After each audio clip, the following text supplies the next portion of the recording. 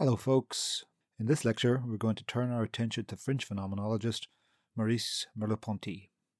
In the history of post-Kantian continental philosophy, we have charted at this point the moves from theories of the transcendent to theories of historicality, from Kant to Hegel to Nietzsche. Merleau-Ponty is the first representative thinker of the 20th century we are going to explore.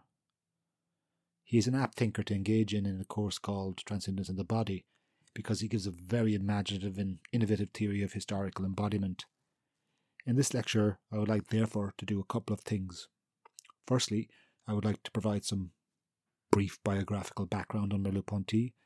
Then I would like to talk about Merleau-Ponty's primary philosophical method, existential phenomenology. Merleau-Ponty, in my view at least, is one of the most interesting innovators of Edmund Husserl's phenomenological method. Merleau-Ponty was, with the exception of perhaps Jean-Paul Sartre, the leading exponent of phenomenology in France. Then I will proceed to explain what Merleau-Ponty means by perception and conclude with Merleau-Ponty's theory of the body. Merleau-Ponty was born in Rochefort, France in 1908 and died relatively young at his desk in 1961. Merleau-Ponty was touched by the war, losing his father who was killed in action during World War I. He studied at École Normale Supérieure, one of France's premier universities, and completed his agrégation in 1931. He then worked and taught at various lycées and served as an officer in the army during World War II. In 1945, he became a professor of philosophy at the University of Lyon, and later, in 1952, received the prestigious chair of philosophy at Collège de France. Merleau-Ponty was a contemporary, and for a period, a close friend of Jean-Paul Sartre and Simone de Beauvoir. Alongside Sartre, he was profoundly influenced by the work of Husserl, as well as being a committed left-wing thinker. Although Sartre and Merleau-Ponty later split because of Sartre's commitment to communism and the Communist Party, Merleau-Ponty, who, while remaining strongly left-wing throughout his life, was not that left-wing, becoming more and more critical of communism as time went on. Philosophically, Merleau-Ponty gives us a very distinct type of existentialism. I say distinct because Merleau-Ponty's focus on embodiment goes much further than a lot of the other existentialists into explaining the bodily and perceptual origin of our concrete experience. Merleau-Ponty emphasized a radical theory of perception, one that deviated from prevailing theories which held sway at the time, such as empiricism, rationalism, and behaviorism.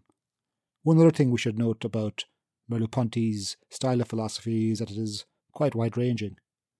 While his theory of embodiment is the lodestar of his intellectual reflections, he also drew and wrote widely on topics beyond Husserlian phenomenology, such as psychology, anthropology, linguistics, art, and politics. If we are to look at the philosophy of Merleau-Ponty, we see at once the most banal but striking insight. The body has been forgotten, individually, socially, and historically. This is because of what Merleau-Ponty calls intellectualism or rationalism, as well as empiricism, which have become the dominant paradigms of intellectual life in the 20th century. Both for Merleau-Ponty are intellectual dead ends.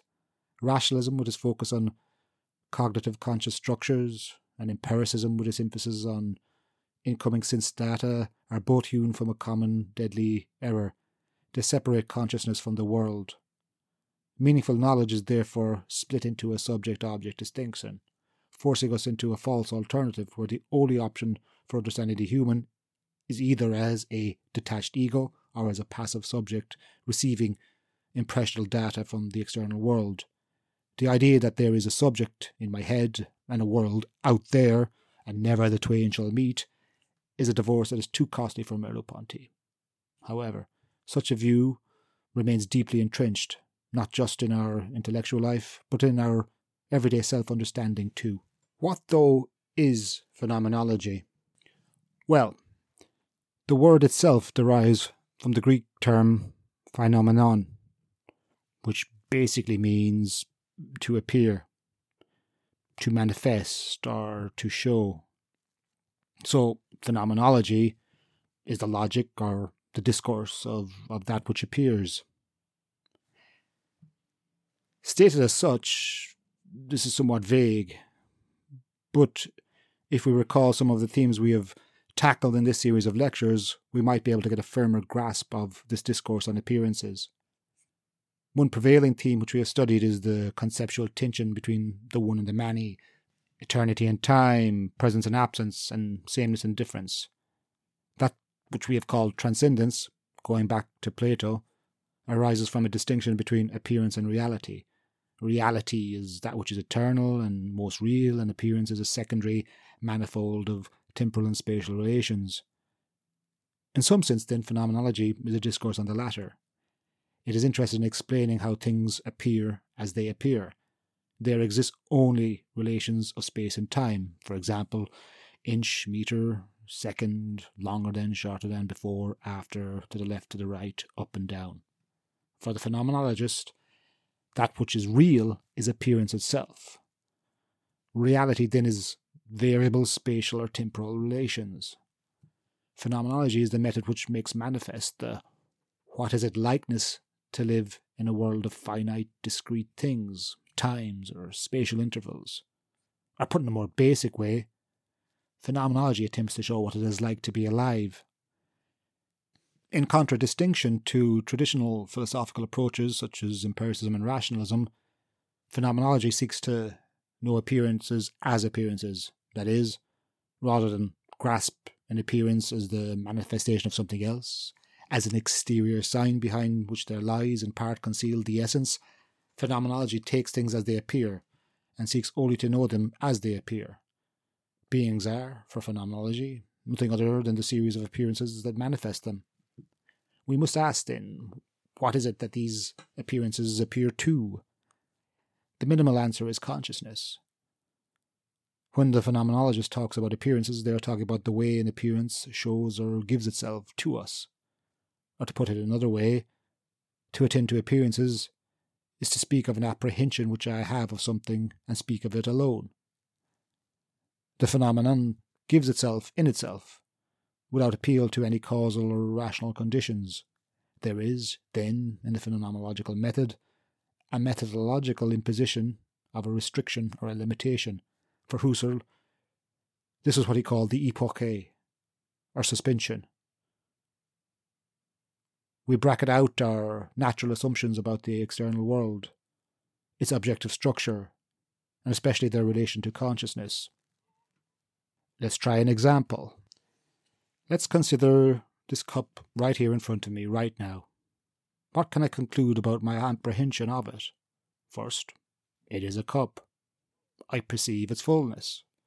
Also, I can grasp it as having a certain colour, being made of a certain material. In addition, I might apprehend it as being mass-produced or perhaps moulded by a potter. As a perceptual given, I can apprehend it as viewable. That is to say, it can be viewed from different perspectives. I also apprehend, rather automatically, that it exists, and that it is something that exists independently of me and my immediate apprehension of it. Even further, I might apprehend this cup having possible causal mechanisms which come to affect my apprehension and generate a representation of itself in my mind. However, this latter point must be delimited for the phenomenologist. Why? Well, because simply I have no perception at all of the processes which constitute this latter apprehension. I am simply assuming them to be the case. The phenomenologist, rather than focusing on natural assumptions about the external world, prefers to restrict their analysis to that which is given in my apprehension of whatever matter which appears to me or which I perceive. Thus, rather than assuming anything, the task of thinking for the phenomenologist is to illuminate, to show, to make manifest the direct experience of how things appear to me, or us.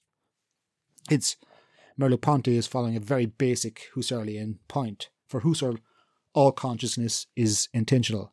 This means that all consciousness is consciousness of something. Consciousness is always directed towards something. It is immediately enmeshed in the world. The basic point is that we are unable to understand our conscious apprehension of an object in the world as a cognitive event occurring in my mind, separate from some kind of physical reality in the world. It is absurd, according to Husserl, to argue that an external object, which the subject perceives, is something that gets added to consciousness. Consciousness is not intentional by having something from the external world placed inside of it. Husserl's point is that consciousness and what it is conscious of are given together. Put basically, when we experience a cup, we do not experience this or that representation of the cup, but we experience that cup. Thus, consciousness is not separated from the world, but completely at one with it. When I am conscious of an object, I perceive the thing itself, not my own perception of the object. This really is the guiding thought of Husserl's phenomenology. But how do these insights relate to Merleau-Ponty? Merleau-Ponty focuses his attention on the appearance of our embodiment. If we think about the body, our bodies, in an ordinary sense, we tend to think of it in a mechanistic sense. The body is a machine and evokes a crude materialism. Feed the machine, as they say. Merleau-Ponty, as we will come to see, is not so much interested in understanding the body in a causally determined way. Rather, his version of phenomenology wants to understand the body as it is lived, as it appears as a human body, in the temporal and spatial relations it finds itself. The human body, along with the various traits and or activities attributed to it, is the place where the problem of transcendence becomes most acute. Body comes to be the site of a very different type of transcendence. For Merleau-Ponty, the body's transcendence is a type of immanence. Of course, to say this is a bit of a contradiction, at least if we are to understand transcendence and immanence in a conventional way, where that which is transcendence is not that which is immanent. A better way to think of the body as both transcendent and immanent is to think of the restrictions which the phenomenologist places on our apprehension. Here, the limitations of transcendence are bodily activity. Transcendence can only go so far. It cannot go all the way up to God or an eternal being, nor can it go all the way down to causally determined material constituents. Here, all philosophical thinking from Merleau-Ponty is embodied thinking. As I mentioned, in the philosophy of Merleau-Ponty, we see a most banal but oddly striking insight. The body is forgotten individually, socially, and historically. Now, it is not at all the case that philosophers do not attend to the body. That is certainly the case. The body is reflected on in Leibniz, in Hegel, Nietzsche, Aristotle, and I would say somewhat against the grain perhaps in Plato.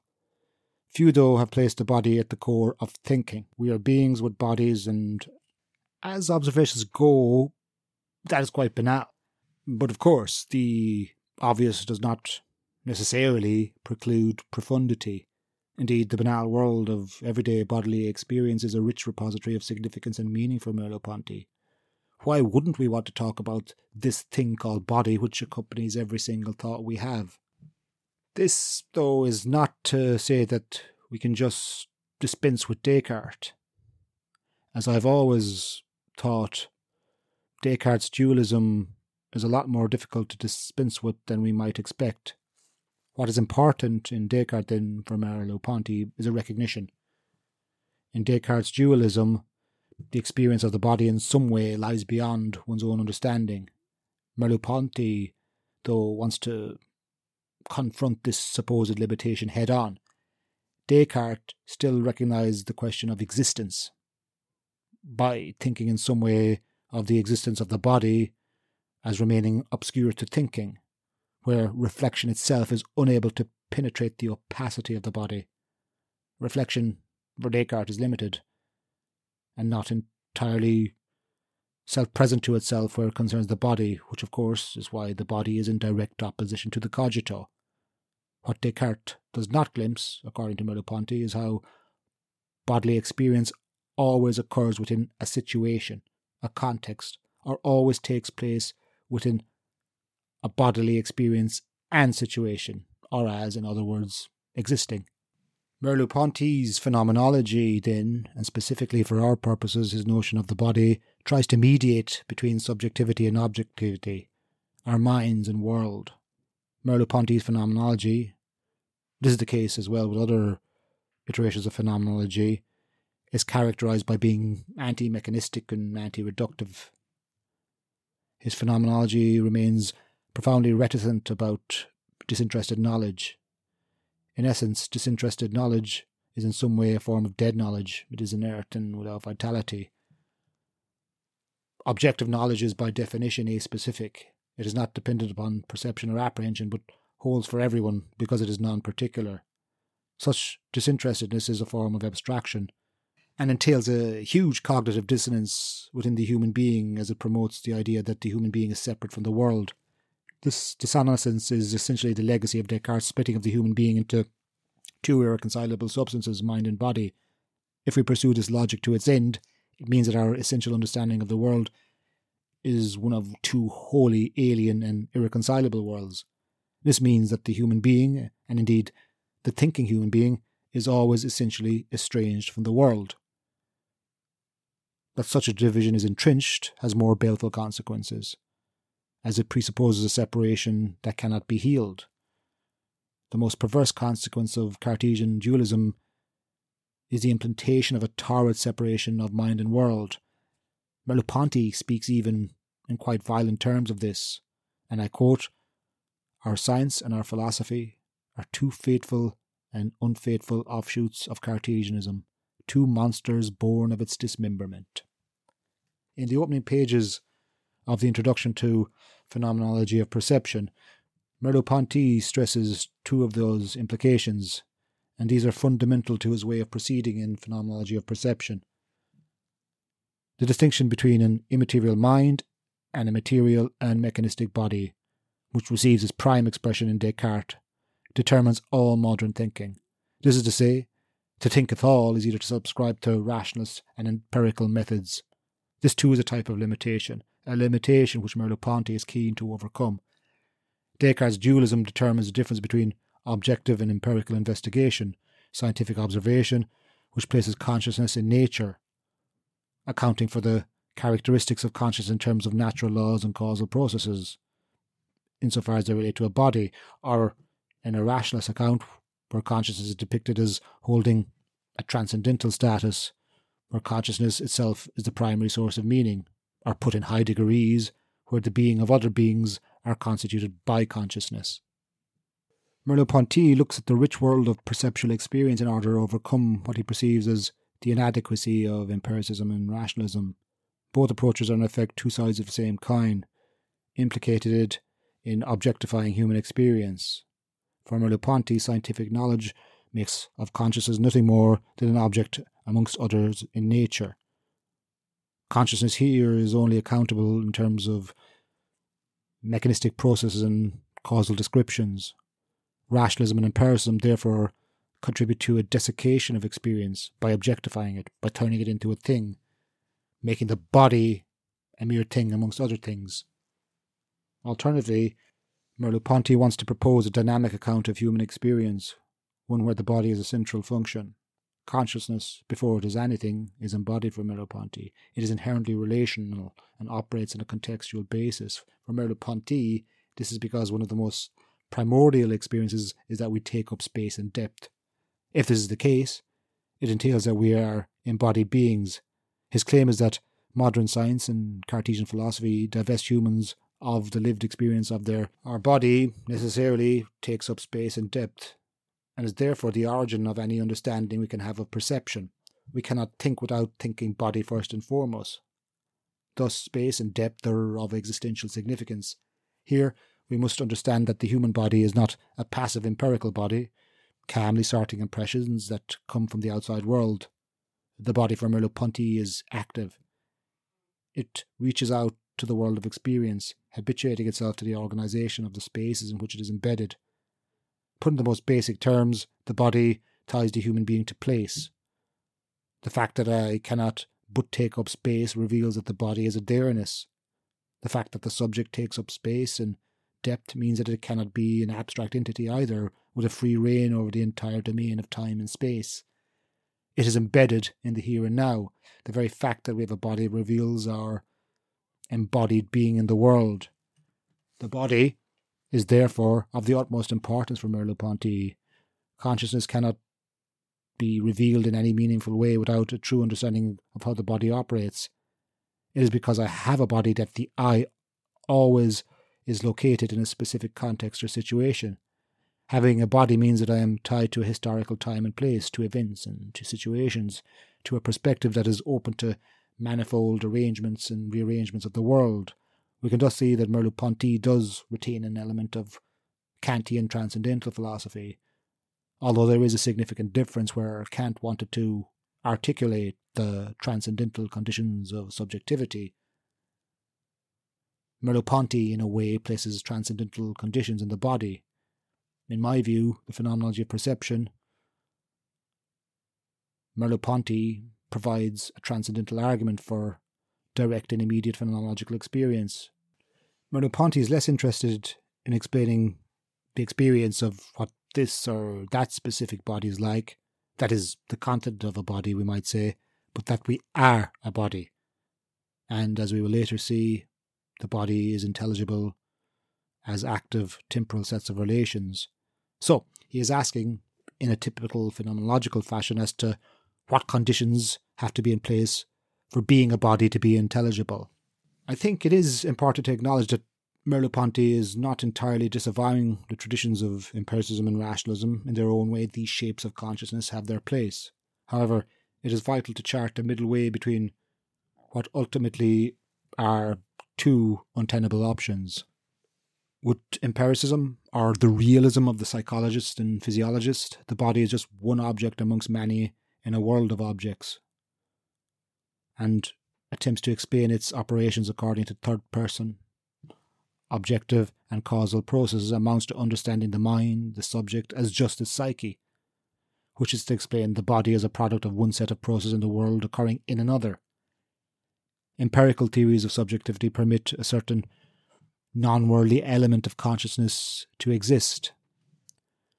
On the other hand, with forms of idealism such as Descartes or Kant, our empirical experiences of the world is always already ordered by transcendental conditions of possibility.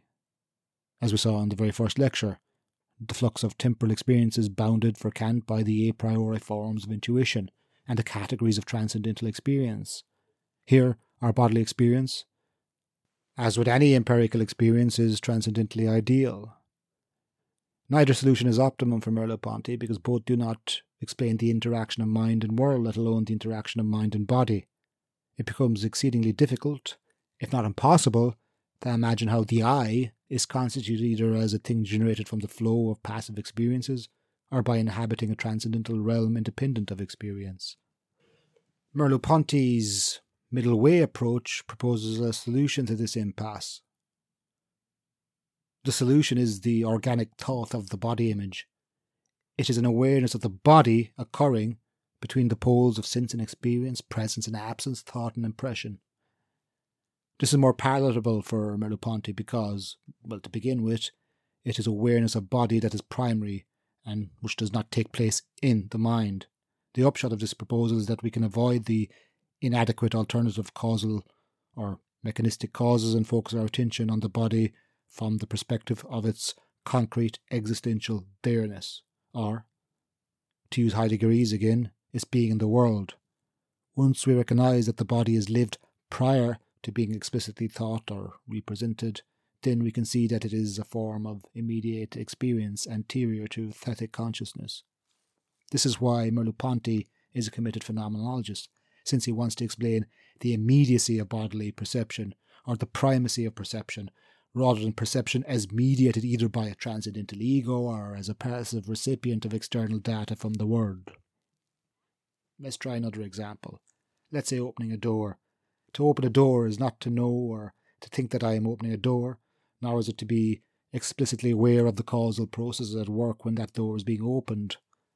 For Merleau-Ponty, the spatiality of the body is not a spatiality of position. It is a spatiality of situation or activity. So it is not the case that I am actively cognizing points in neutral space while I am engaged in the activity. This would even be the case with more complex bodily postures. Let's say I could pull off a yoga 8-angle pose. It is quite likely I would have an awareness, even intense awareness, of my hands pressing on the ground to hold up my body within the pose, but it is unlikely that I would be actively cognizing all of my body. Attention really occupies only a small part of awareness for Merleau-Ponty. We do not have explicit awareness of our body because the body is fundamentally ambiguous. The rest of the yoga pose would be actively responding to a host of other conditions such as gravity, weather, built-up habits and muscle memory or internal bodily proprioception. To say the body is ambiguous is not necessarily a bad thing for Merleau-Ponty. He is referring to the essentially contingent and non-determined activity that our body engages as it goes about its business in the world. While we do not have explicit awareness of our body, it is an ambiguous agent opening us up, responding to and actively appreciating the world itself. To exist at all is to be embodied, it is to plunge oneself, luxuriate in the world oneself, to lose oneself in the projects, intentions and motor intentionalities that animates our immediate experience in an environment. It is just that we tend to forget this all the time. There is something tragic to this for Merleau-Ponty. We forget the richness and complexity of what it is like to be alive. We forget our primordial experience. Merleau-Ponty's phenomenology of perception, this has a celebratory tone, asking us to remember the primordial nature of perception. By way of conclusion, we began with some Husserlian observations suggesting that consciousness is intentional, that is to say, that it is always directed towards something, or that consciousness is always implicitly worldly. Merleau-Ponty builds on this insight to explain how the body is the nexus of perceptual experience with the world. This means that consciousness is not simply an object or simply a psychic event which represents or adapts to a physically real thing external to me. The perceptual object that is the body for Merleau-Ponty is intrinsically ecstatic. It is always already outside of itself, and not something that is added or injected into consciousness. In a way, Merleau-Ponty offers a solution to the mind-body problem which is dog philosophy after Descartes. Whether it is successful, I'll leave to you to decide. But we should appreciate the originality of what he is trying to carry out. Historically, as well as philosophically, the human being often is cited as having a dual nature. And I don't necessarily mean Cartesian dualism. We could go back to Aristotle's metaphysics, where the human is zoon, logon, ekon, that is, the animal that speaks, or the animal that discourses. We see traces of this duality in Hegel as well, where the human is its own sensuous expression. Merleau-Ponty, however, wants to jettison this thought of duality, and wants to see the human being as an embodied being, as inseparable from its world.